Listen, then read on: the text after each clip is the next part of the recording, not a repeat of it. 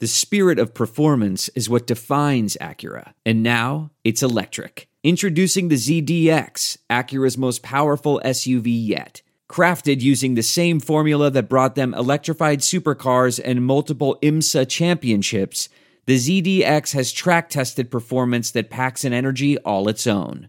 Unlock the energy and order yours at Acura.com.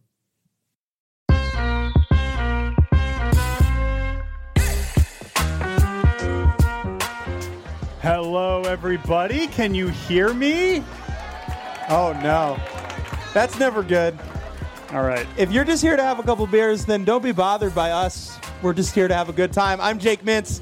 This is Jordan Schusterman. We are the hosts of Baseball Barbacast, a podcast on Sirius XM. And today we are going to talk about the Baltimore Orioles, the brand new rules, and everything else in this wonderful world of baseball. Jordan, we are the only baseball podcast in the world coming to you live from a city that proudly calls itself Morons. This is a city of pride, a city of perseverance, and when it comes to baseball, a city of patience. Yes. Okay? Yes. Patience is a virtue. And patience, we ask of you, especially those of you who have never heard of us. That's okay. Hopefully we don't ruin your pregame experience. We're very happy to be here. We're excited to talk some ball. We are going to have a special guest, a very special Orioles-related guest. Kevin Brown, the broadcaster for your Baltimore Orioles, will be here in the middle of the show. But before we get to all that, I guess let's do it. We're going to start the podcast. We're doing it. Let's start a podcast. It's happening. Right. So I think we should probably start with the little ball game we saw yesterday between your Baltimore Orioles and some of your New York Yankees. Because that's the thing, right?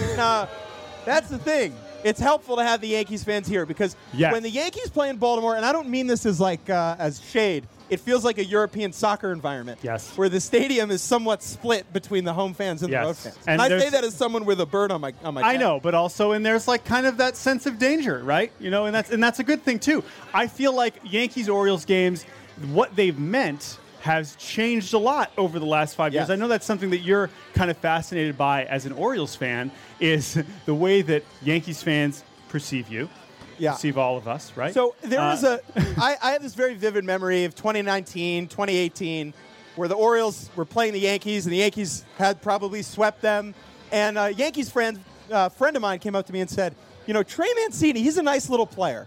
And that is just the most patronizing thing that someone can say about your bad favorite team. Trey Mancini, pretty big guy, too. Yeah, he's not that little. He's very large. But the sentiment is what bothered you. Horrible. It was like, he's a cute little Look at these team. little guys. They, sometimes have losing seasons. I hated it. And now we have turned the page in Oriole world, where yesterday the manager of the Yankees was asked, Aaron Boone was asked, when do you think the Orioles will be a contender in the AL East? Like, and he said, if not now, when? He said, if not now, yesterday. When? Yesterday. Like, hello. Like, they just kicked our ass. So, yeah, that is a really a fascinating development. I feel like that's something we're going to talk to Kevin Brown a little bit about, is the Orioles' transition over these last few years. In some ways, has happened, I think, even faster than you ever could have possibly dreamed, which makes me very happy. You know, I'm not necessarily an Orioles fan, but I'm a Jake fan. Thanks. And so, by extension, I want to see Jake happy, and I want to see the Orioles succeed. And this team has been so much fun to watch in recent years, and there's a lot of this is the thing. It's not just the bad teams. There's a lot of bad teams in baseball, bad teams in sports, but it's like, is there a reason to turn the TV on and watch them, right? Yeah. And the Orioles, you sometimes why am I turning this game on? Because I'm a sicko. But there's a lot of reasons. Let me flip it forward to this year. Yeah. I would argue that the Orioles this year have been too fun to watch. Oh my goodness. In the early going. What does that mean? That means that the bullpen might kind of stink. At least there are injuries in the bullpen between Michael Givens and Dylan Tate that have left that group a little thin to start the year. And that has resulted in, 4 bullpen implosions in the first 7 games? All part of the fun, right? I mean, it's April. We think the season's over. It's great. That's the best part of this, right? That's what being a baseball fan is. Exactly. But it provides a very interesting contrast, right, to last season where the Orioles were, maybe we'll score 3 runs and the bullpen will throw 6 scoreless. Right. That is not this team. No. This team has already shown us that they are going to hit more than they did last year. Yes. And they are probably, unfortunately, going to pitch a little bit worse than they did last year. But one pitcher who is not going to be worse than last year, Mr. Grayson Rodriguez. Woo! Wow. I mean, that was who... We fortunate we were over at the ballpark a little bit earlier, got to talk to Grayson a little bit. What a guy. First of all, what a gentleman. Obviously, we care about him because he's appeared on this podcast. Otherwise, would not care whatsoever. But the point is that Orioles pitching. Yeah. Orioles pitching, right? Who am I like, oh, it's his day? No. You know? You haven't had that in quite some time, and now we do. We want to watch this Grayson Rodriguez Day. It's so exciting. You're a Mariners fan. Yeah. Sorry. You're a Mariners fan, but you grew into your Mariners fandom with Felix Day. Yes, 100%. With 1 out of every 5 days, you turned on the television and you said, I am going to watch this guy pitch well. Yes. You could pencil that into your schedule. The Orioles fans have not had anything resembling that. No. I would say the only exception is the day after John Means threw the no-no. I was like, I got to watch the next one. I got to watch John Means' next start. Right. You almost had Felix on the Orioles. That was a good time. Yeah. But yeah, no, it's a special thing that fandom can have, and I know it's a bit even for the best teams in baseball, like the Yankees, who have multiple awesome pitchers. Like, it is still an event. It's an event. Like, that is a big part of, and we've talked so much in baseball now about what are starting pitchers. Are they devalued the way when they used to be throwing 300, 400, 500 innings, right? But it is still an event when the guy is on the mound and you feel like not only, he gives us a chance to win, like, I'm excited to watch. And I'm going to tell everyone a secret. I don't watch every game. Whoa. I know. Yeah. Whoa. I don't watch. Get this guy out of here. Yeah. I don't watch every game for every team. And oh my God! What? Yeah, why am I doing me. a podcast with this? This is unbelievable. I like to have a personal life. I watch every game. All right, weird. But okay, the baseball season is long, right? 162 games, and if you're going to pick games to zone in on, it's more likely you're going to zone in when your team's good pitcher is pitching. Right. Like, no offense to Asher Wojciechowski, but that's not what I was. I wasn't like, all right, I got to sit down and watch this game. No. But hey. That was what was so cool about Grayson. Yeah. Right? His debut. That first inning, we were watching it together over at my house, and that first inning was like, oh, my God. Oh, no. It's whatever. It's a rookie in his debut going up against Jacob deGrom. You can imagine that going off the rails pretty quickly, right? Like, that is you're setting him up to be very nervous, right? And that's fair. That's very human, as talented as he is. And to watch him get the train back on the tracks for those next 4 innings was so cool. And not just because you could see how talented he was, but just to figure that out and that kind of composure gives you so much confidence in him moving forward. And, he lets up 2 runs in the first inning. And the big issue for him in that start in the early going was the slider. He was yanking it across. Mm-hmm. And so he was missing to his glove side with the slider. And when we were in there earlier, I asked him, I said, hey, what was up with your slider in the first inning? And he goes, I was nervous. Yeah. I was nervous. Wow. Like, we sit here in this spot. And he's like, same. I was nervous too. I was nervous for you. But, like, we see these players sometimes as players and not always as people. Like, the dude is making his big league debut after dreaming of that moment going up against Jacob deGrom in his home state. Yeah. In the first inning, he's a little nervous. He's going to be a little nervous. You can forgive him for that. That's okay. Grayson also told us a really great story that we'll share about Jim Palmer. Mm-hmm. Grayson gets the call, hey, you're going to the big leagues, you're starting tomorrow, and it's going to be against Jacob deGrom. Yeah. Congratulations. Know about that guy? Right. He's heard of him? Good. Yeah. Yeah. He's on the Rangers now, by the way. Yeah, what? He's like, oh, my God. Can you imagine if Grayson was like, yeah, against the Mets? Mets? What? Okay, right. Didn't see them on the schedule. Okay, so Jacob deGrom's like, oh, my God, I'm facing Jacob deGrom. So how do you possibly prepare for that? You don't. So Jim Palmer, this is from Grayson. Jim Palmer goes up to Grayson before his first start, and he says, if you try and pitch against that guy, and points to deGrom, it will not go well. Right? That's my only piece of advice for you, Grayson. Your job is to go out here and to pitch against their lineup and not against Jacob deGrom. Mm-hmm. And Grayson said that's a very, very good piece of advice. Focus on Jonah Heim, he said. You think about Jonah Heim as hard as you possibly can. Don't worry about that guy on the mound throwing 100 every pitch. Not your problem. No, and he did great. And we couldn't be happy for him. And now I believe he's starting on Tuesday against Oakland. A little bit of an easier assignment. Kind of like that for him. And I think that will be here, right? Yes. It'll be his home debut, so that will be awesome. And we are very excited about Grayson Rodriguez. I'm curious for you, Jordan, before we flip things forward to talk about the Yankees, a team that I think 7 or 8 people care about. Mm-hmm. What has your experience been of watching the Orioles become good? Yeah. I live and die with the team in a way that you don't. Mm-hmm. And for you, it's just kind of one of 29 other clubs. So from the outside, like, I'm biased. Everything I say about the Orioles is biased. Right. For you, what has it been like to see this team evolve? Oh, it's awesome. And not all rebuilds are the same, right? So for my team, it was a lot of trades, obviously. And, Julio showed up, right?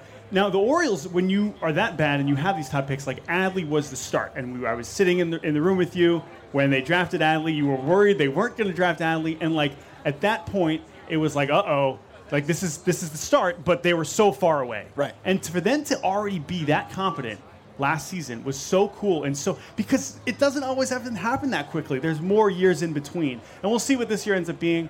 But I'm just so happy because again, it just gives me more reason to want to watch the Orioles and gives me more to talk about with you, which is important because we do a podcast together. And we get that's great. Yeah, it is right. how we pay for our rent. Exactly. Quickly on Adley. Yes. What was so fascinating about last year is that you don't often in baseball see individual, like single players come up and change the trajectory of the season. Yes. I don't know if you noticed, this is not basketball.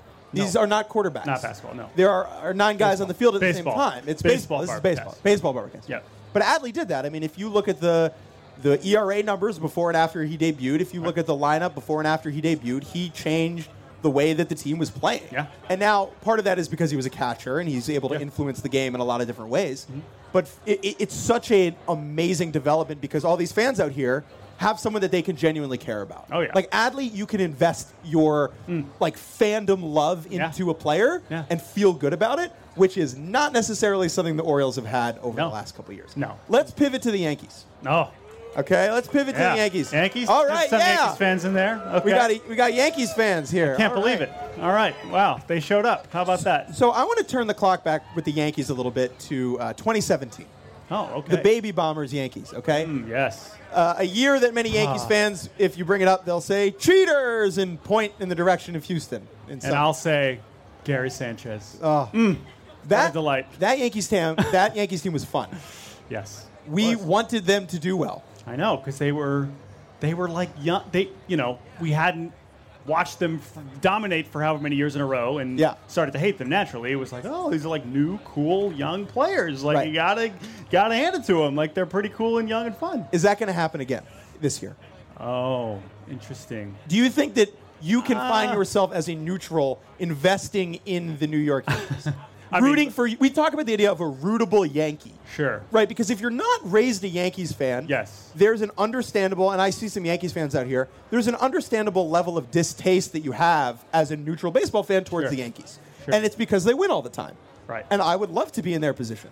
Right? But we talk about the idea of a rootable Yankee. So for you, who on the Yankees right now is someone that you are actively pulling for? Oh, honestly, and I was excited to watch pretending I go push back. I mean, Nestor Cortez is an amazing thing. Yeah. I know there's some. Nestor is amazing. Former Oriole and Mariner. So we can own that L together. But no, Nestor it's like that kind of thing. And I would honestly say that, like, personality-wise, there honestly haven't been that many naturally hateable Yankees recently as I think in past years. And so not to say that they can't get there, but I just feel like there's not as much of that. But Nestor certainly comes to mind. And, you mentioned the young guys. Like, I mean, Volpe, he's what a delight, right? What a delight. What a delightful person. It is so simple with sports. If you have a player on your team who is smiling all the time, that is like 70% of the deal. Goes a long way. It's a great reminder that it is a sport, it is a game, it is fun. Yes. And, will Volpe be smiling when he's 38 Yeah. and, like, on a bad leg? Hopefully. Maybe not. Right. But right now, he's having a great time, and it's very fun to watch. Jordan, let's pivot quickly before we take a break and bring on the one and only Kevin Brown, Orioles broadcaster. We want to talk about the new rules. Do the rules rule? Okay, Yes. do they rule? We have 3 new rules. OSC thumbs up. Let's go one at a time. Okay, wait. Thumbs up. The rules can stay. These people say they can stay. All right. Commissioner said, hey, go poll outside Camden Yards for this random game. See how they feel. Let us know. Tell Theo Epstein, and then we'll decide if we proceed with them. All right. For newbies, 3 new rules, right? We've got a clock now. Oh, boy. We got the time matters. Yes, time does matter, yeah. 2, don't stand over there. Don't you even think about it. Not too many of you. Really stand there, not there. Don't stand over there. Or stand over, just not. Yeah, okay. 3, them big old bases, as Ben McDonald would say. They're huge. Those big old bases, man. They're if you're big. going to the game, like, you'll see them pretty fast. You'll be like, those are the bases. Do we have anybody in the crowd? Feel free to speak up. If you speak up, we'll give you a free T-shirt. Anybody who dislikes any of the new rules passionately, raise your hand and we will give you a microphone. We will bring you a T-shirt.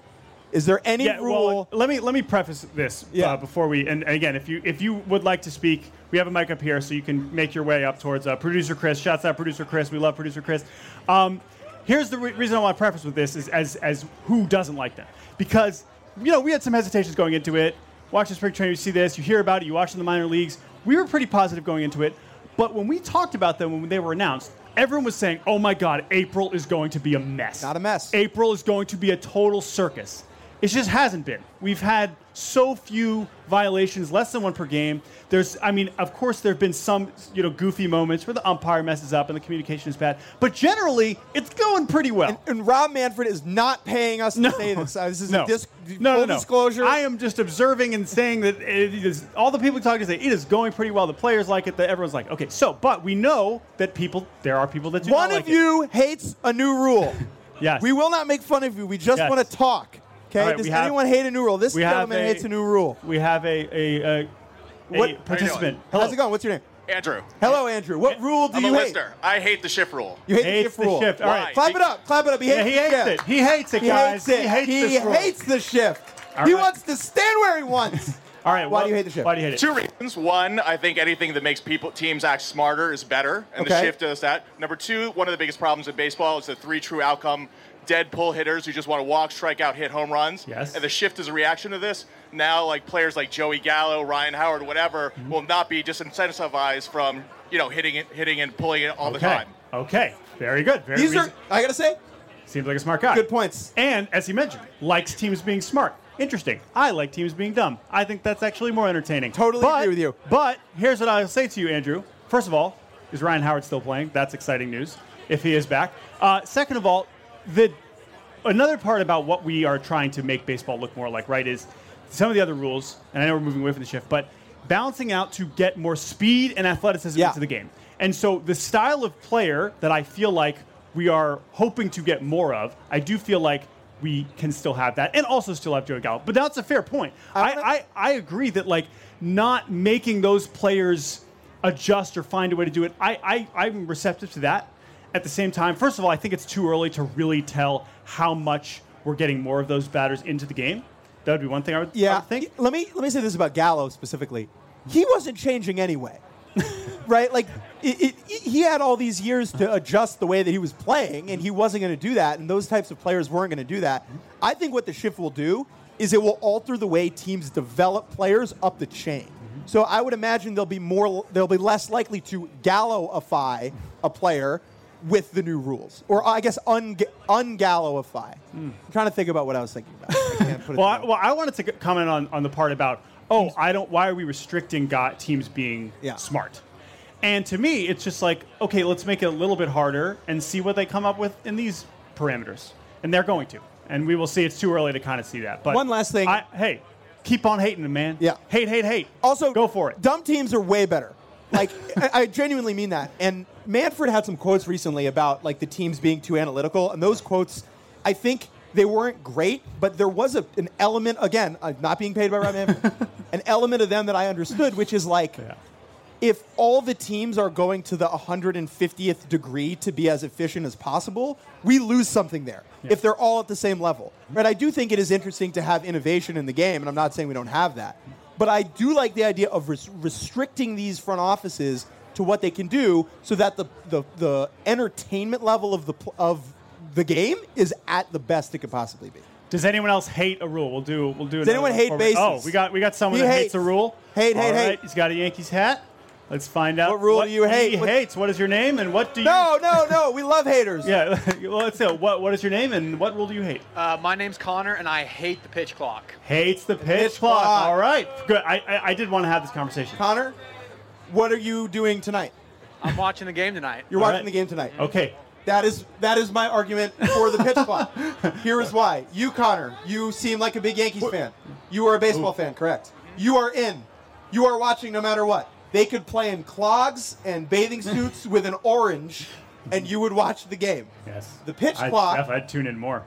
The pitch clock is for everybody else, right? The pitch clock is to bring noobs in, people who aren't necessarily invested in the game. Let's let Connor speak. Tell us why. Why do you hate the pitch clock? One of the best things about baseball is it's always untimed. You can't play out the clock. You got to just go play every single out. Yeah. Right.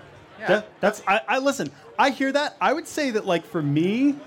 And this is a sort of adjacent to that. I can certainly relate to the feeling, of course, the pace of play is improved for everybody else who is like, baseball's boring. I want to go watch stuff happen. Right, that's all reaction to is that not enough stuff was happening between pitches and between just general events. And so you condense that, more stuff is happening in the same amount of time. It's also the same amount of baseball. People being like, I'm getting less baseball. But I am receptive to the concept of in person, when you go to a game, there is something to like, I am experiencing the game and I can relax and I can do other things, but also experience just watching everything about being in a game that I can totally understand. And that I do feel like we are maybe missing some, and we'll see how we tweak things. And I think we're all going to adjust to it. I think it is all still for the better, because I think on TV it is so much more watchable, and it's not even close. So I totally hear that, and I think we're all still kind of adjusting to that. But again, it's just like hard to argue with how much people like it. So I know. Anyway, were you alive in 1954? You look like a young guy. I just want to be sure you were not. So in 1954, the NBA instituted the shot clock. Okay? And I would imagine that at that time, there were a lot of bad takes about, oh, my God, they put in a clock. Basketball's supposed to be timeless when they have the ball, right? Like, I would imagine there was an element of that. And then in 5 years, no one noticed, and everyone loved the basketball shot clock. I understand what you're talking about, that there is something beautiful about baseball, that it is not beholden to a clock in the way that the other sports are. And as baseball fans, we have a sense of superiority with it. Oh, you got a clock? Sick clock, right? But I think that baseball will be able to maintain the pace and the energy with the clock. And so I would say give it some time. We'll see. Let's bring on Kevin Brown. Well, we're going to take a quick break. We're going to take a quick break, and that really just means we give Kevin time to get up. But we'll be right back with Kevin Brown, the voice of your Baltimore Orioles. Hey everybody, I'm James Hinchcliffe. And I'm Alexander Rossi, and we're the hosts of Off Track with Hinch and Rossi. As two friends who have a collective 18 years of experience driving an IndyCar and 1 season of experience on Dancing with the Stars, we know what it takes to be successful on and off the track, or dance floor. That's why each week we will give you a peek behind the front curtain and tell you what life is really like for professional IndyCar drivers and second place finishers on dancing television shows. Download Off Track with Hinch and Rossi on Apple, Stitcher, or wherever you get your podcasts.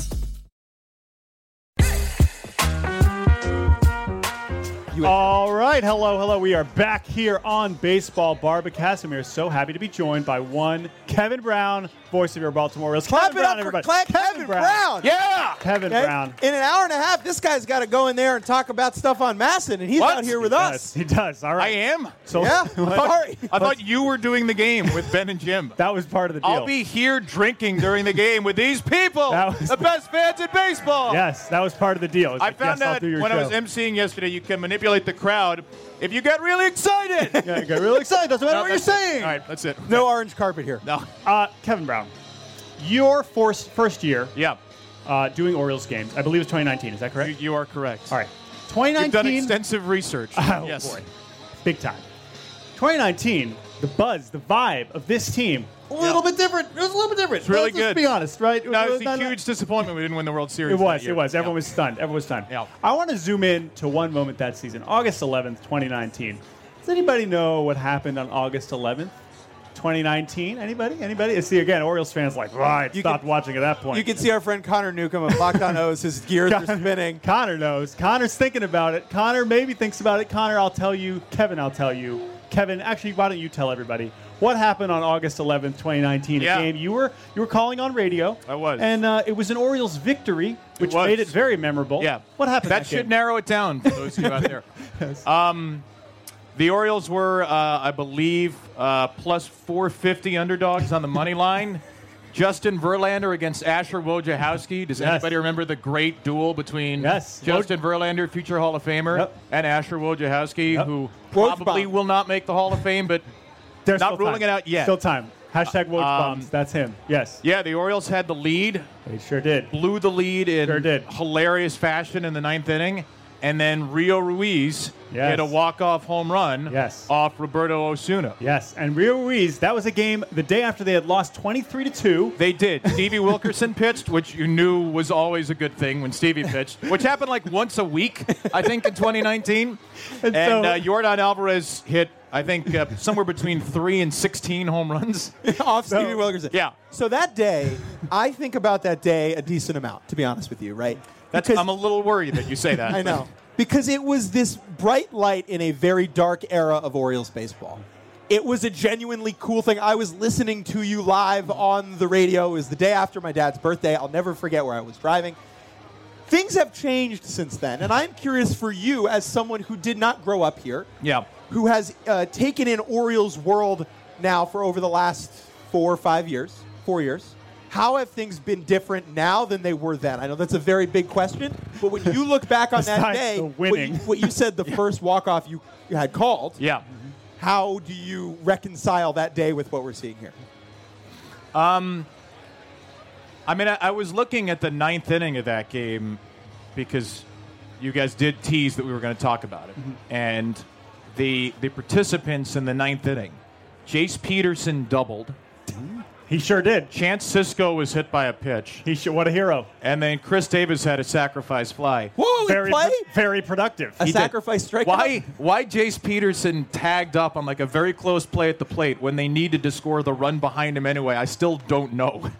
It was a really gutsy move. It was almost an all-time final out. Yeah. But he did score. And then Rio Ruiz. And, like, those are lovely guys. I enjoy being around them and covering them. But when you think about, like, those guys were regulars. And now, like, Kyle Stowers and Taron Vavra and, like, interesting young players are having a hard time getting into the lineup. Yeah. That was only 4 years ago. And how does that energy impact you on a personal level? Like, I'm curious, do you find yourself more eager to go to work when you are around? No, I love it when teams lose 108 games. I thrive in misery. Yeah, I mean it's awesome. It's awesome. Like, are you guys having more fun this year than 2019? Yeah, it's right. I did 7 years of minor league baseball, and for 6 in Syracuse, the team was horrible.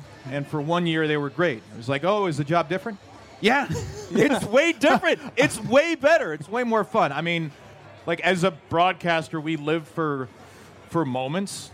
There's a lot more that we do beyond just the moments. But you kind of get judged on the big moments. Yeah. And the Rio Ruiz thing was special because it was one of the few moments of that year. And then last year was like moment every night. That's what I was going to say. So last year, then suddenly it's like, oh, we're getting these 10-game win streak, and then there's like a moment in all every these one of walk-offs and all these different heroes, and then it's like, well, I'm glad I did that Ruiz walk-off, or I have no idea what to do. Yeah. Is there one moment, one call from last year that stands out that you're really proud of? Where if you've maybe gone back and listened to a particular call or a moment. Man. Is there anything that stands out? Kevin's watching or listening to grinding tape. No, Mioli, what do you crushed think? That one. That was good. Nothing? Wow. I don't know. It was probably something from the 10-game win streak. Yeah. You know, it was probably the game against the Angels. Was anybody heard the game, the Trey Mancini walk-off against the Angels? Yeah. Where they were down 2 outs in the ninth, nobody on. Rougned Odor, Orioles hero, waiting for the statue still. Retire the number now. Yankees fans and O's fans can agree. That's like the Arnold Carl Weathers meme from Predator, right? It's like Rougned Odor's in the middle. He had a 2-strike hit with 2 outs, and then I think it was Adley, and then it was like Cedric, and then Adley, or maybe it was Adley pinch hitting, and then Cedric. And then it was 4 straight 2-strike, 2-out hits. And if you go back and watch the Trey walk-off, there's a real strong voice crack in the middle of that. I'm like, the Orioles have won it! But I'm glad you mentioned that, because one of my favorite things about Kevin, my friend Kevin here, is it's not just, we talk about broadcasters, what makes a broadcaster great, the enthusiasm. It's almost the wonder. It's almost like, I can't believe I just saw that. Yeah. And that's what I feel like translates. And, I mean, the Rio Ruiz homer, really, it's going to be tough to top that forever. Right. But there were moments in the Orioles season last year, even when you kind of realize, like, wow, they don't suck anymore, where it was like, wow, they did it again. They just won another game. Yeah, the Trey went. The other call that's memorable to me was the Adley triple. Oh, of course. And this is like maybe a little literally inside baseball. But, again, broadcaster, like, you do think about the moments. And so Adley comes up, like anybody in my shoes would be thinking, what's it going to sound like when Adley gets his first hit? How do you do it? And then he had I think he struck out, maybe he popped out, walked. And then he comes up, he hits the ball in the right field corner to hit. Brett Phillips former Oriole great, bobbles the ball, and Adley gets to third. And in my head, I'm like, I think that's a double and an E9. But if I miscall I love this. I'm going to be ruining this first hit of his life on highlight reels. I don't know what it is.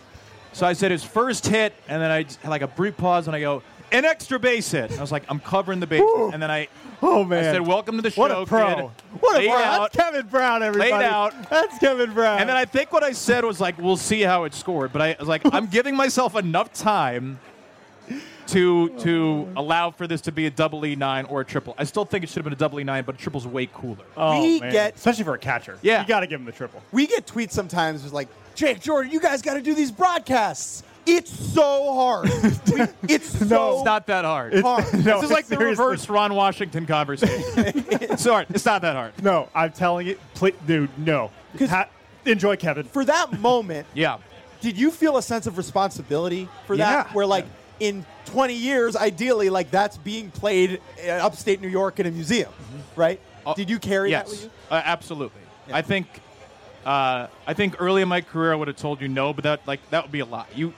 You have to think about that stuff, right? We want to have a good broadcast. Like, I want to have a good conversation with Ben and Jim, and I want to tell stories, and I want to get in and out of breaks and all that stuff.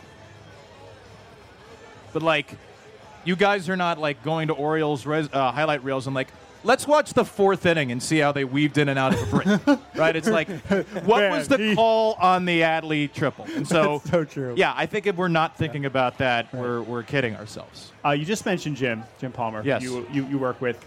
We were thinking about just broadcast, color commentators, whatever term you want to call them. And Jim Palmer is maybe the best active broadcaster who, in terms of playing career, right? Hall of Famer, of course. So Orioles legend. One of only 2 Hall of Famers who regularly calls games. Barry Larkin in Cincinnati is the other one. Yeah. But Jim does road games. John Smoltz does do TV. Smoltz. I've heard some people tweet about it. But the point is that team specific. No more Dennis Eckersley, right?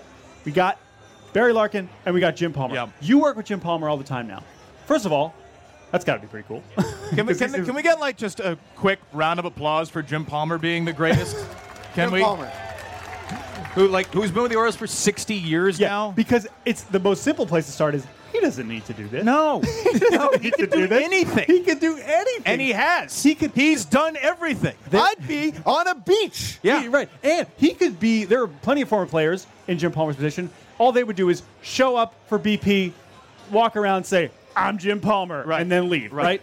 But he's going and calling games, some of which suck, right? Yeah. And so describe the experience of working with him and why you clearly can appreciate it more than anybody. So everything you're saying is true. Like, he could just show up and just do the game on Jim Palmer. On autopilot, yep. So Jim, and I think that, like, for those of you who watch us regularly will know, Jim does an incredible amount of research. Jim reads everything. Jim reads the Times. He reads the Post. He reads the Globe. He reads the other Post. He reads the other Times. He'll bring up stuff in the middle of games and be like, well, as you saw Dan Shaughnessy's piece in the Globe on, the Red Sox-Rays game. I'm like, no, I didn't read that. We're playing the Brewers. Like, how do you know that? But he reads everything. He's on Stats Pass, which he's on Baseball Savant. He's on Baseball Reference. Oh, man. I mean, he has the greatest memory of anybody I've ever met. Oh. You can pull out a game. Jim, on this date, 37 years ago or whatever, 48 years ago, you faced Jim Rice. Yeah, Jim was 1 for 4, high fastball for base hit through the right side. Like, you look it up, everything is right. Now, everything is right. This is probably a question that we should ask him, but I'm curious, like, he's right here, Jim. Really? Trapdoor. We're not that good. We are not that good. Why does he still do it? We talk about he does not need to do this, but why do you think Jim is doing 81 games a year? I mean, he is still great at it. Yeah. Right. I think it's hard to get it out of your blood when you love the game this much and when you are still at the top of your game. Like, I didn't work with Jim 20 years ago, obviously, because I was 10 or 13. But I'm sure he was, like, as sharp mentally then as he is now, even in his 70s. He still has an incredible mental acuity. He still remembers all these details. And, like, I think when you're that good at something and when you're that ingrained in it, I don't know. It's probably hard to walk away. And, like, why would he and why wouldn't everybody here want Jim Palmer to be a part of this? As long as Jim wants to keep doing it, he should be able to keep doing it. But to that point, too, it's not just, okay, why is he doing it? Okay, he still loves the game. You know, there are other broadcasters that love the game, too, but they will tell you why their game was better and why, whatever. And Jim he clearly appreciates what baseball is now, just as much as he did in the 70s. So I mean, he like everybody who would have played in that era, I think he liked some things about the game back then and that's more. fine. Like, you can't be surprised when the people that played at a different time think that. But that's normal. He and Ben McDonald too, and obviously Ben played in a different era, but like going to spin rates and RPMs and hey, this guy's having a bad luck year because of expected batting averages. Like, they really do dig in a little bit to the numbers, and they do care about the modern game, and that's why I love those two guys. Let's pivot to the current Orioles team. Yeah. When you are broadcasting for a team and you want to do more Rio Ruiz talk, though, I'm here for you. I am tempted. We can talk about his KBO season. Yeah. Or that Nathan Ruiz of the Baltimore Sun, no relation. Are you related to Rio? Not related to Rio. All right. Not related to Rio Ruiz. This current batch of players, I'm curious who you have connected with personally. Because there are 26 guys in that clubhouse, and some of them you just wave and say hi, and some of them you don't even do that. And then there are probably some that you actually are friends with. Who are those people for you? I have to start with John Means, because last year he was like a regular part of our broadcast crew. Every series, John Means is up in the third inning to talk about whatever. Yep. John is like genuinely wonderful. He was, I think, going to come on the other day, but Grayson started, so I'm sure John will be back on soon. But he is always welcome in the booth and a wonderful guy. Tyler Wells is the next name, I would say. Tyler is really thoughtful, mature guy. Will always stop and talk. I get worried sometimes, like, Tyler, don't you have to go warm up, pitch, because he'll just talk your ear off for 20 minutes. Those are the first two that would jump out. Like, this is a very likable group of guys, thankfully, and some of the new players here, Kyle Gibson, Cole Irvin, Adam Frazier, James McCann, like, all seem like awesome human beings. Now, who sucks? No, I'm just kidding. Yeah. Adley Rutschman, terrible guy. I'm just kidding. Adley's faking it really well. Absolute sweetheart. That is a lie. That would be a great. Yeah. What a reveal. Adley Rutschman. Yeah. Wow. Not Captain America. Wow. The hit piece. The Red Sometimes Skull. He's grumpy. Yeah. Whoa. Oh my goodness.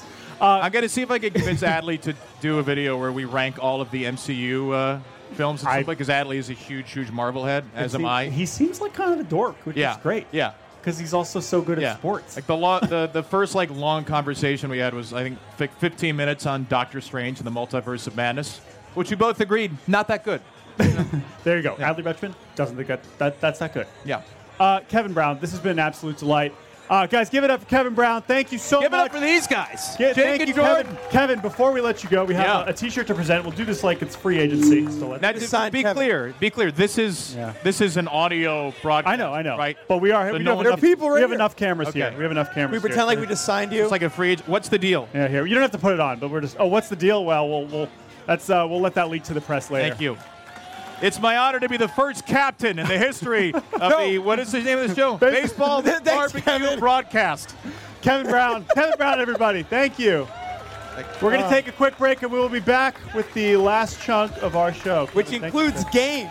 Yes. I didn't leave before the games? You can stay for me.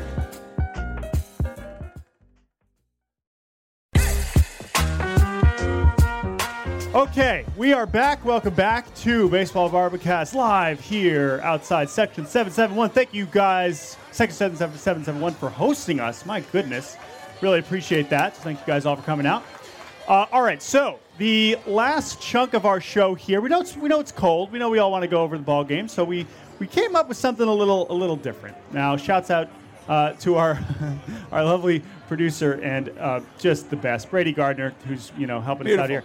He helped us out with a special box here, and we came up with a little game. Can I explain it? Because I came up with it in the shower. He did come up with it in the shower. That's where most things Jake come up with. It's really stupid, okay? I just want to warn everybody. Mm-hmm. So the way this game works, it involves audience participation. This side has names of players. This side has dumb descriptors. We will give you the box. You will say, I'm going to do an example. Is Adley Rutschman a better baseball player than Babe Ruth? Jordan, is Adley Rutschman a better baseball player? Easiest yes of my life. Great. All right, so we have a bunch of them. Some of them might not have to do with baseball. The range of players, we tilted it mostly Orioles, but we have a lot of random players in there. And if you come up and you tell us what's in there, we will give you a free T-shirt. Yes, so allow us free T-shirt. Allow us to banter on these random, setups. Right. Okay. First up, my friend from high school, Ethan. Clap it up, for Ethan. Ethan, all right. Attaboy, Okay, Ethan. we need a mic. Give him a mic. Is Jordan Schusterman secretly part robot, or at least playing with a metal plate in his ankle? Am I? Wow, so I'm glad I'm apparently a baseball player. That's good. So am I secretly part robot and or playing podcasting with a secret metal rod in my ankle? May or may not be a Carlos Correa reference. Are you? You can say. The answer is no. But again, fortunately, a good thing about podcasting, there's not a lot of you don't have to clear a medical. They don't care. It's like you're fine. You don't have to. Nothing's going to get held up on that end. Yeah. So that's good. Thank you, Ethan. Thank you, Ethan. Thank you. All right, Ethan. who's next? Who's next? All right, here we go. I did not go to high school with this person. For the record. All right, what do we got? Is Jackson Holiday Jackson Holiday actually Banksy? Oh, that's a great question. Is Jackson Holiday actually Banksy? So, can I start on this? Please. I'm going to go with a definitive no. The timeline does not match up here. When did Exit Through the Gift Shop come out? I watched it in high school, so that would have been like 2012. Jackson Holiday would have been just a twinkle in his parents' eye at that point. So I'm going to go with no, unless he's not 8. Okay, but a 7-year-old Jackson Holiday scaling buildings in England. To me, it's as simple as there's no way he could have kind of developed to the degree that he has been and also be Banksy. There's just no chance, right? Now, what I'm most interested in about this question is, has Jackson Holiday heard of Banksy? Absolutely not. I mean, absolutely no way. This seems like something for some of the Orioles media over there to go find out. What percentage of current Orioles players have heard of Banksy? Oh, I would say about half. About half. Definitely John Means. All right, let's go to the next one. Next up, who we got? Is Adley Rutschman the kind of player who would have dominated if he traveled back in time 50 years, or would he be worse off? Oh. Okay. So this is an interesting one. I would say it back. Okay, is Adley Rutschman the kind of player that would go back in time and dominate 50 years ago, or would he struggle? So, I will say no one in that stadium would go back 50 years and struggle. Yes, I agree with that. However, I will say what would be most interesting there is they'd probably have Adley catching 162 games, which would be awesome, but very tiring for Adley and would maybe impact his offense at some point. Dude would hit 107 home runs. Right. Doesn't matter. He would just be DHing and be awesome. All right, who's next? Is Jalen Beeks oh boy, going to an All-Star within the next 3 years? Okay. Love this question. Can you explain who Jalen Beeks is? Okay. Oh boy, I barely know who that is. Jalen Beeks, I believe, came up with the Red Sox. Now I know he's on the Rays, which is an important part of this question. So, All-Star in the next 3 years. If you are a pitcher on the Rays, anything is possible. I think he's hurt right now, which makes me think this year might not happen. But you could say this about most relievers. I would say what hurts him is that the Rays are always good. Yeah. Because a great way to make the All-Star team is reliever on a bad team. Great way, right? Shouts out Joe Mantiply. Love that guy. What a hero. But that's a good way to get on the All-Star team. If the Rays already usually have a couple others. I honestly, man, now I'm super locked in on Jalen Beeks. Is it B-E-E-K-S or B-E-A-K-S? Two E's. Double. I'm out. Next one. Okay. All right, who we got next? All right. Yankees jersey. Does it have a name on the back of the Yankees jersey? Good. You're very good. Good. No one will get in trouble. Wouldn't dare. No name. No name. Who's next? Okay. Is Juan Soto a safe but uninspiring option within Hollywood circles to be the next James Bond? Oh. Wait, safe but uninspiring option? Let's repeat that back. Is Juan Soto a safe but uninspiring option to be the next James Bond. Hell yes, but uninspiring. Very inspiring. Are you kidding me? Well, okay, so this is an interesting one. Juan Soto let's talk about Juan Soto, the personality. Yeah. No, he's maybe the best hitter on the planet. That's great. We love you, Juan Soto. As far as his acting chops, first of all, baseball team, whoever's employing him, Padres, whoever he's on next, whatever, not happy about this assignment. Sorry, I'm going to interrupt you because what I'm thinking of is he comes into the Bond villain lair and they face off and he just goes like this. Yeah, a little bit. And the villain's like, okay. Is that all you got? That's it? And okay. So you got a second gear, Juan? Anything here? Yeah. Okay, so he is not a safe choice, and here's why. His filming schedule would be limited to the winter, to the offseason. So it would need to be a Bond movie set in a warm climate during the offseason. Correct. Yeah. Limiting. Yeah, I don't know.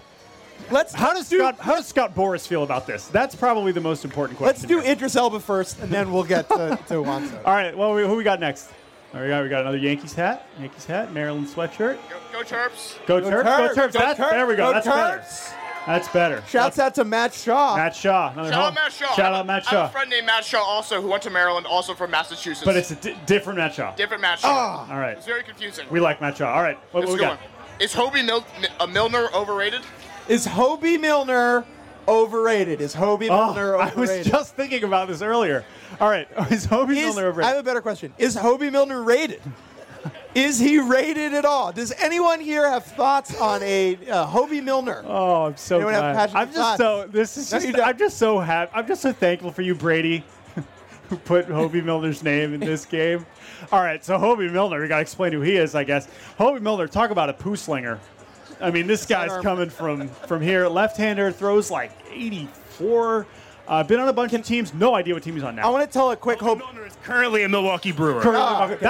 That's appropriate. Quick Hobie Milner story. I have a quick Hobie Milner story. So there is a well-known Twitter account called Boring James Milner. If anyone is a soccer fan that knows, we have one person nodding. That's a huge. That's win. Awesome. It has many more followers than we do. For the record, it's like millions of people. The whole bit is that it tweets things that James Milner, an English soccer player, would say, but is boring. One day, I went to work in 2017, sat next to Jordan, and created a Twitter account called Boring Hobie Milner that I never used. Yes. But it does exist. You can find it. You can pull up your phone. I don't know if we ever tweeted from it, but we were like, we got to get this hand. This is gonna go. This is gonna take off. This is going to blow up. All right, let's do a few more. All right, let's get. All right, there we go. Who is this? This person looks a lot like me. Wow. Who could this be? Oh, another Adley Rushman. There's like 50 Is Adley Rushman a problem in the clubhouse? Oh, is Adley Rushman a problem in the clubhouse? I'm trying to imagine. So I would say the biggest problem with Adley Rushman in the clubhouse, as I turn towards some of the media members here, is that he's not there all the time during clubhouse availability because he's busy in the catcher's meeting. That's the thing. So that is him being a problem in the clubhouse. I thought you were just going to say, he cares too much, donates too much to charity, too good at baseball. I mean, he's a problem in another sense. That dude's a problem. I would say this: he's a solution in the clubhouse. Yeah, that's for sure. Okay, that's for sure. No one ever talks about clubhouse solutions. That's what we need in this country: clubhouse solutions. All right, let's go next. What do we got next? We got some hands raised. Clubhouse problem. Wow. I am loving this. Just bouncing between Adley and random relievers. Oh, this is fantastic. What we got next? Is Gunnar Henderson a bigger fan of COVID-era folklore Taylor Swift, Reputation-era pop banger Taylor Swift, or old-school country Taylor Swift? All right, so let me just say this. First of all, that's a layup. Gunnar Henderson is from, rural Alabama, so it is undeniably early-era country Taylor Swift. Yes. That's not even a conversation. When the accent was still... The accent, always a little weird.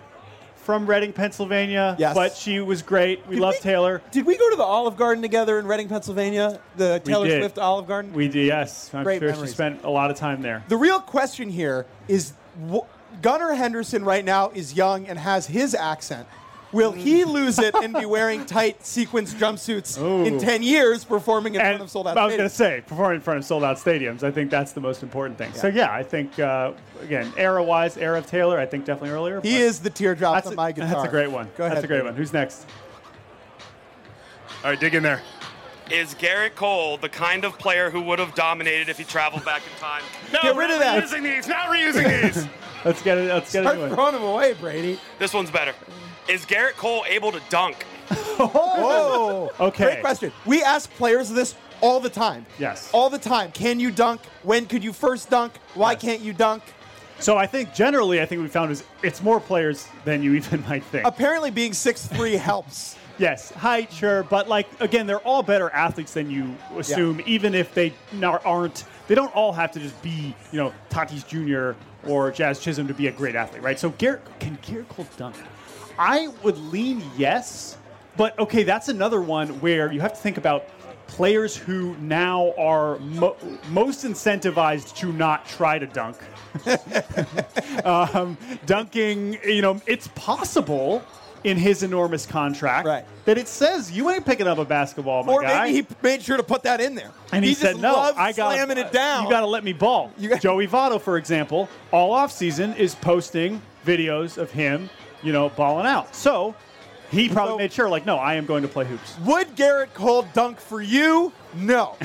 If you put up a hoop right here and put Garrett Cole right here in front of us, could he dunk on the first try? I don't think so, because I don't think he has dunked in a long time. However, I think if you gave him about an hour, he could. I think Garrett Cole has dunked in his life. Yes. Yes. All right. What's next? Great question, though. Thank you. That was really creative. Yeah. That's thank you, amazing. Man. This game is honestly more fun than I thought. Thanks. Thanks, it's a good dude. time. No, it's good. I was like, this is going to be fun, and I'm having more fun. Go ahead. Is Anthony Volpe bad? Whoa. He's like. He's bad in the way that Gabriel Union is bad, or Jennifer Aniston is bad. I will say this. Sorry, Yankees fans. Right now, he's hitting 120. So now, I think it's time to pull the plug. Send him back to Scranton. Let's send him back to the complex. Really figure some stuff out. Is Anthony Volpe bad? No. This moment, he has been objectively on offense. He has been bad. Is he bad? No, obviously not. Yeah, he's awesome. All right, well, let's get another one. Oh, all right, here we go. Is Grayson Rodriguez someone whose Starbucks order consists of more than 6 words, but he'll never admit it? Oh, that's a great question. Jordan, so just so everyone knows, that's a perfect one because there are ways in which Jordan and I are very different, and that is one of them. Jordan walks into a Starbucks and he pulls out a scroll, and he's like, caramel macchiato, 8 pumps of raw sugar, and some milk, and I just say big cold brew now in my veins. Not embarrassed to admit it. I know. I'm not trying to put you down. But I'm just saying, the prompts suggest embarrassment. No embarrassment. Grayson Rodriguez, I don't know. I mean, I'm not even sure what his coffee preferences are in general, if he is a coffee gent, I have to imagine. I would say no. Based upon what we know about Grayson Rodriguez, he's kind of a no-fuss guy. I can't imagine he's particular about oat or almond or skim or cow. So Grayson, if you listen to our conversation with him, so he's from deep Texas, Nacogdoches, spending a lot of time in the woods. I'm not picturing him hitting up Starbucks before he's going out into the woods, so that makes me feel like probably not. He's more of a Chemex pour-over guy. Yeah, surely. All right, want to do a couple more, and then we can wrap it up here? Yeah, three more. 3 more, and then we'll say goodbye, and you guys can get to warmer places. This has been, thank you guys for coming out. This has been incredible. Very excited for our conclusion here. And then, I know Jake has got a little story. To finish off. All right, what we got? All right. Is Cal Ripken going to need a swing change in order to really figure things out? Oh, okay. Is Cal Ripken going to need a swing change to really figure things out? Okay. Can I tell a quick Cal Ripken story before I answer that question? Please. So my little sister who is here in the audience, I'm going to out her. Woo, Abby! We were at dinner yesterday, and I asked her, I said, Abby, how many games are there in a Major League Baseball season? And she did her best to guess. She was off by under a pretty significant amount. We told her it was 162, and then she thought for a second and said, so Cal Ripken played all those games in a row? And I said, yeah, that's the whole thing. That's the bit. That's the shtick. But, the offense sometimes wavered. Yeah. Could he have used a swing change? another reason why this is a great question is that he changed his stance like every day based upon how he was feeling. Like there's some days he'd wake up and stand like this, and some days he'd stand like this, and so Cal Ripken was a swing change before we knew what a swing change really was. At the same time, like it makes so much sense because if you're going to play every damn day for 50 years in a row, mix it up. Do something different. See the ball a little different. Tilt your head back. Do something where you feel like it's new as opposed to the 50 million other games you played before then. Where do you fall, Jordan, on the if Cal had taken a day off every once in a while, he could have been even better take? Because I don't think I believe that, but I'm curious where you... I mean, who am I? This is a great, who are we to say of any of these things? It's a great hypothetical, but, undeniably, it wouldn't matter. He would have had to be so much better for him to end up more famous than he was for playing every day. I see. You know what I mean? Yeah. And there's no way that he would have been better to the point where it was he's one of the 10 greatest players of all time, that we would have thought that. Right. The Cal Ripken legacy we have is the right legacy. All right, let's do two more. Let's do two more of these, and then we will tell a story and say goodbye. Yes, and then we'll go watch Cole Irvin dominate. All right, what do we got? Oh, this says, is Jalen Beeks. Oh, more Jalen Beeks. I swear there was only one Jalen Beeks in this box. I don't know, Brady. You were trying to really, really force some Jalen Beeks content onto this podcast, which is fine. I don't think we've said his name yet before today on this podcast. Here's a good one. All right, here we go. Jim Palmer. Is he going to be a great color commentator when all is said and done? Is that real? That is real. You really just picked that up? Is Jim Palmer going to be a good color commentator when all is said and done? I don't know. The only time will tell, I guess, right? We need to wait it out a little bit longer. I think he's starting to figure it out. And the reason, I'm now going to say this so that Kevin is gone. The reason that Kevin and Jim are great together is because Kevin is high energy and Jim is not high energy, but he is enthusiastic, right? And so if they were both high energy, it would be this. And if they were both low energy, it would be some Orioles broadcasts of yore that I will not call out by name. Last one. Let's finish strong here. Yes. Here we go. The baby giraffe stands Our good up. friend, Jack. Hey, is Jack. here. Hello, Jack. He's wearing a Braves hat, but he is anti-chop. I just want to let everyone know. All right. Okay? He's anti-chop. Here we go. Jack, we'll finish strong here. Is Ryan Mountcastle a fan of the new rules? Is Ryan Mountcastle a fan of the new rules? I will tell you what new rule he is not a fan of. That wall got to be all the way back there. He is not a fan of that new rule. Yeah. Other than that, I'm trying to think of how the new rules would impact him. I don't know. I think he's probably fine. He's probably agnostic. New rules agnostic. If I was the Orioles coaching staff, I would go up to Ryan Mountcastle and I would say, actually, Ryan, there are 4 new rules, okay? There is the bases, the clock, the shift, and you cannot swing at 0-2 pitches anymore. It is a rule, okay? Sorry. I mean, the commissioner, it's a rule. He just sent a memo. He's threatening significant fines. Do it, Ryan, because Ryan Mountcastle, as many of you know, very good at hitting, not very good at choosing when to do the hitting. I like, he chases, slide in the dirt. Umpire's like, that's a violation. You failed. I'm sorry. We're going to have to clean that up. All right. Jake Mintz, you're holding a baseball. Well, first of all, we're going to finish with one story, then we're going to be done. Thank you all. Thank you all. Thank you guys for coming out. This is super fun. And thank you to everyone involved in setting this up. We're going to finish with one Orioles adjacent story, and then we are going to say goodbye. But yes, again, this has been fantastic, so thank you all. So I will say, for me, as someone who grew up in D.C. and came here all the time, my mom is from Baltimore, and her family, they've been Orioles fans their whole lives. It is very humbling to be up here next to this stadium. It is very cool. And I just want to share a quick story about this baseball that I have in my hand and maybe ask for a little bit of help to see if anybody could give me some assistance. So my beloved grandmother, Ruth, passed away about a week ago. She was old. It was very peaceful, but she was a lifelong Orioles fan. Her whole family was there when she went. And in her room, we found this baseball. And on this baseball, it says 9/29/1988.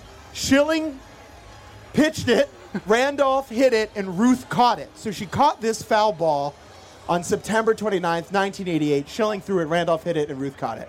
Unfortunately, that is not true because I went back on Baseball Reference and I determined that this ball is a lie. There is something about this story that does not match up.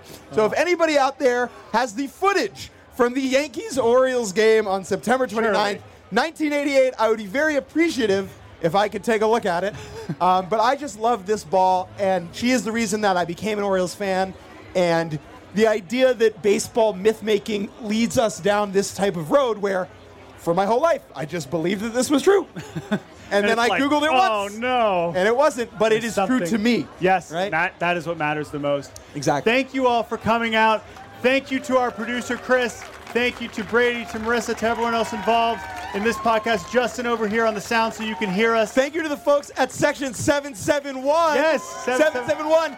A number that is how far Giancarlo Stanton is going to hit a home run off Cole Irvin tonight. Unfortunately, you can book that. Thank you from the bottom of our hearts. I'm Jake Mintz. That's Jordan Schusterman. Baseball Barbacast, Monday, Wednesday, Friday, and apparently Saturdays.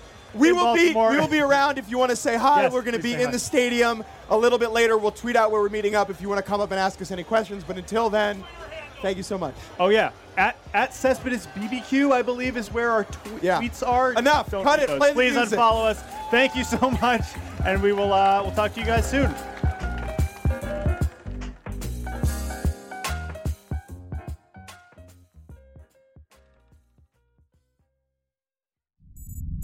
SiriusXM Podcasts.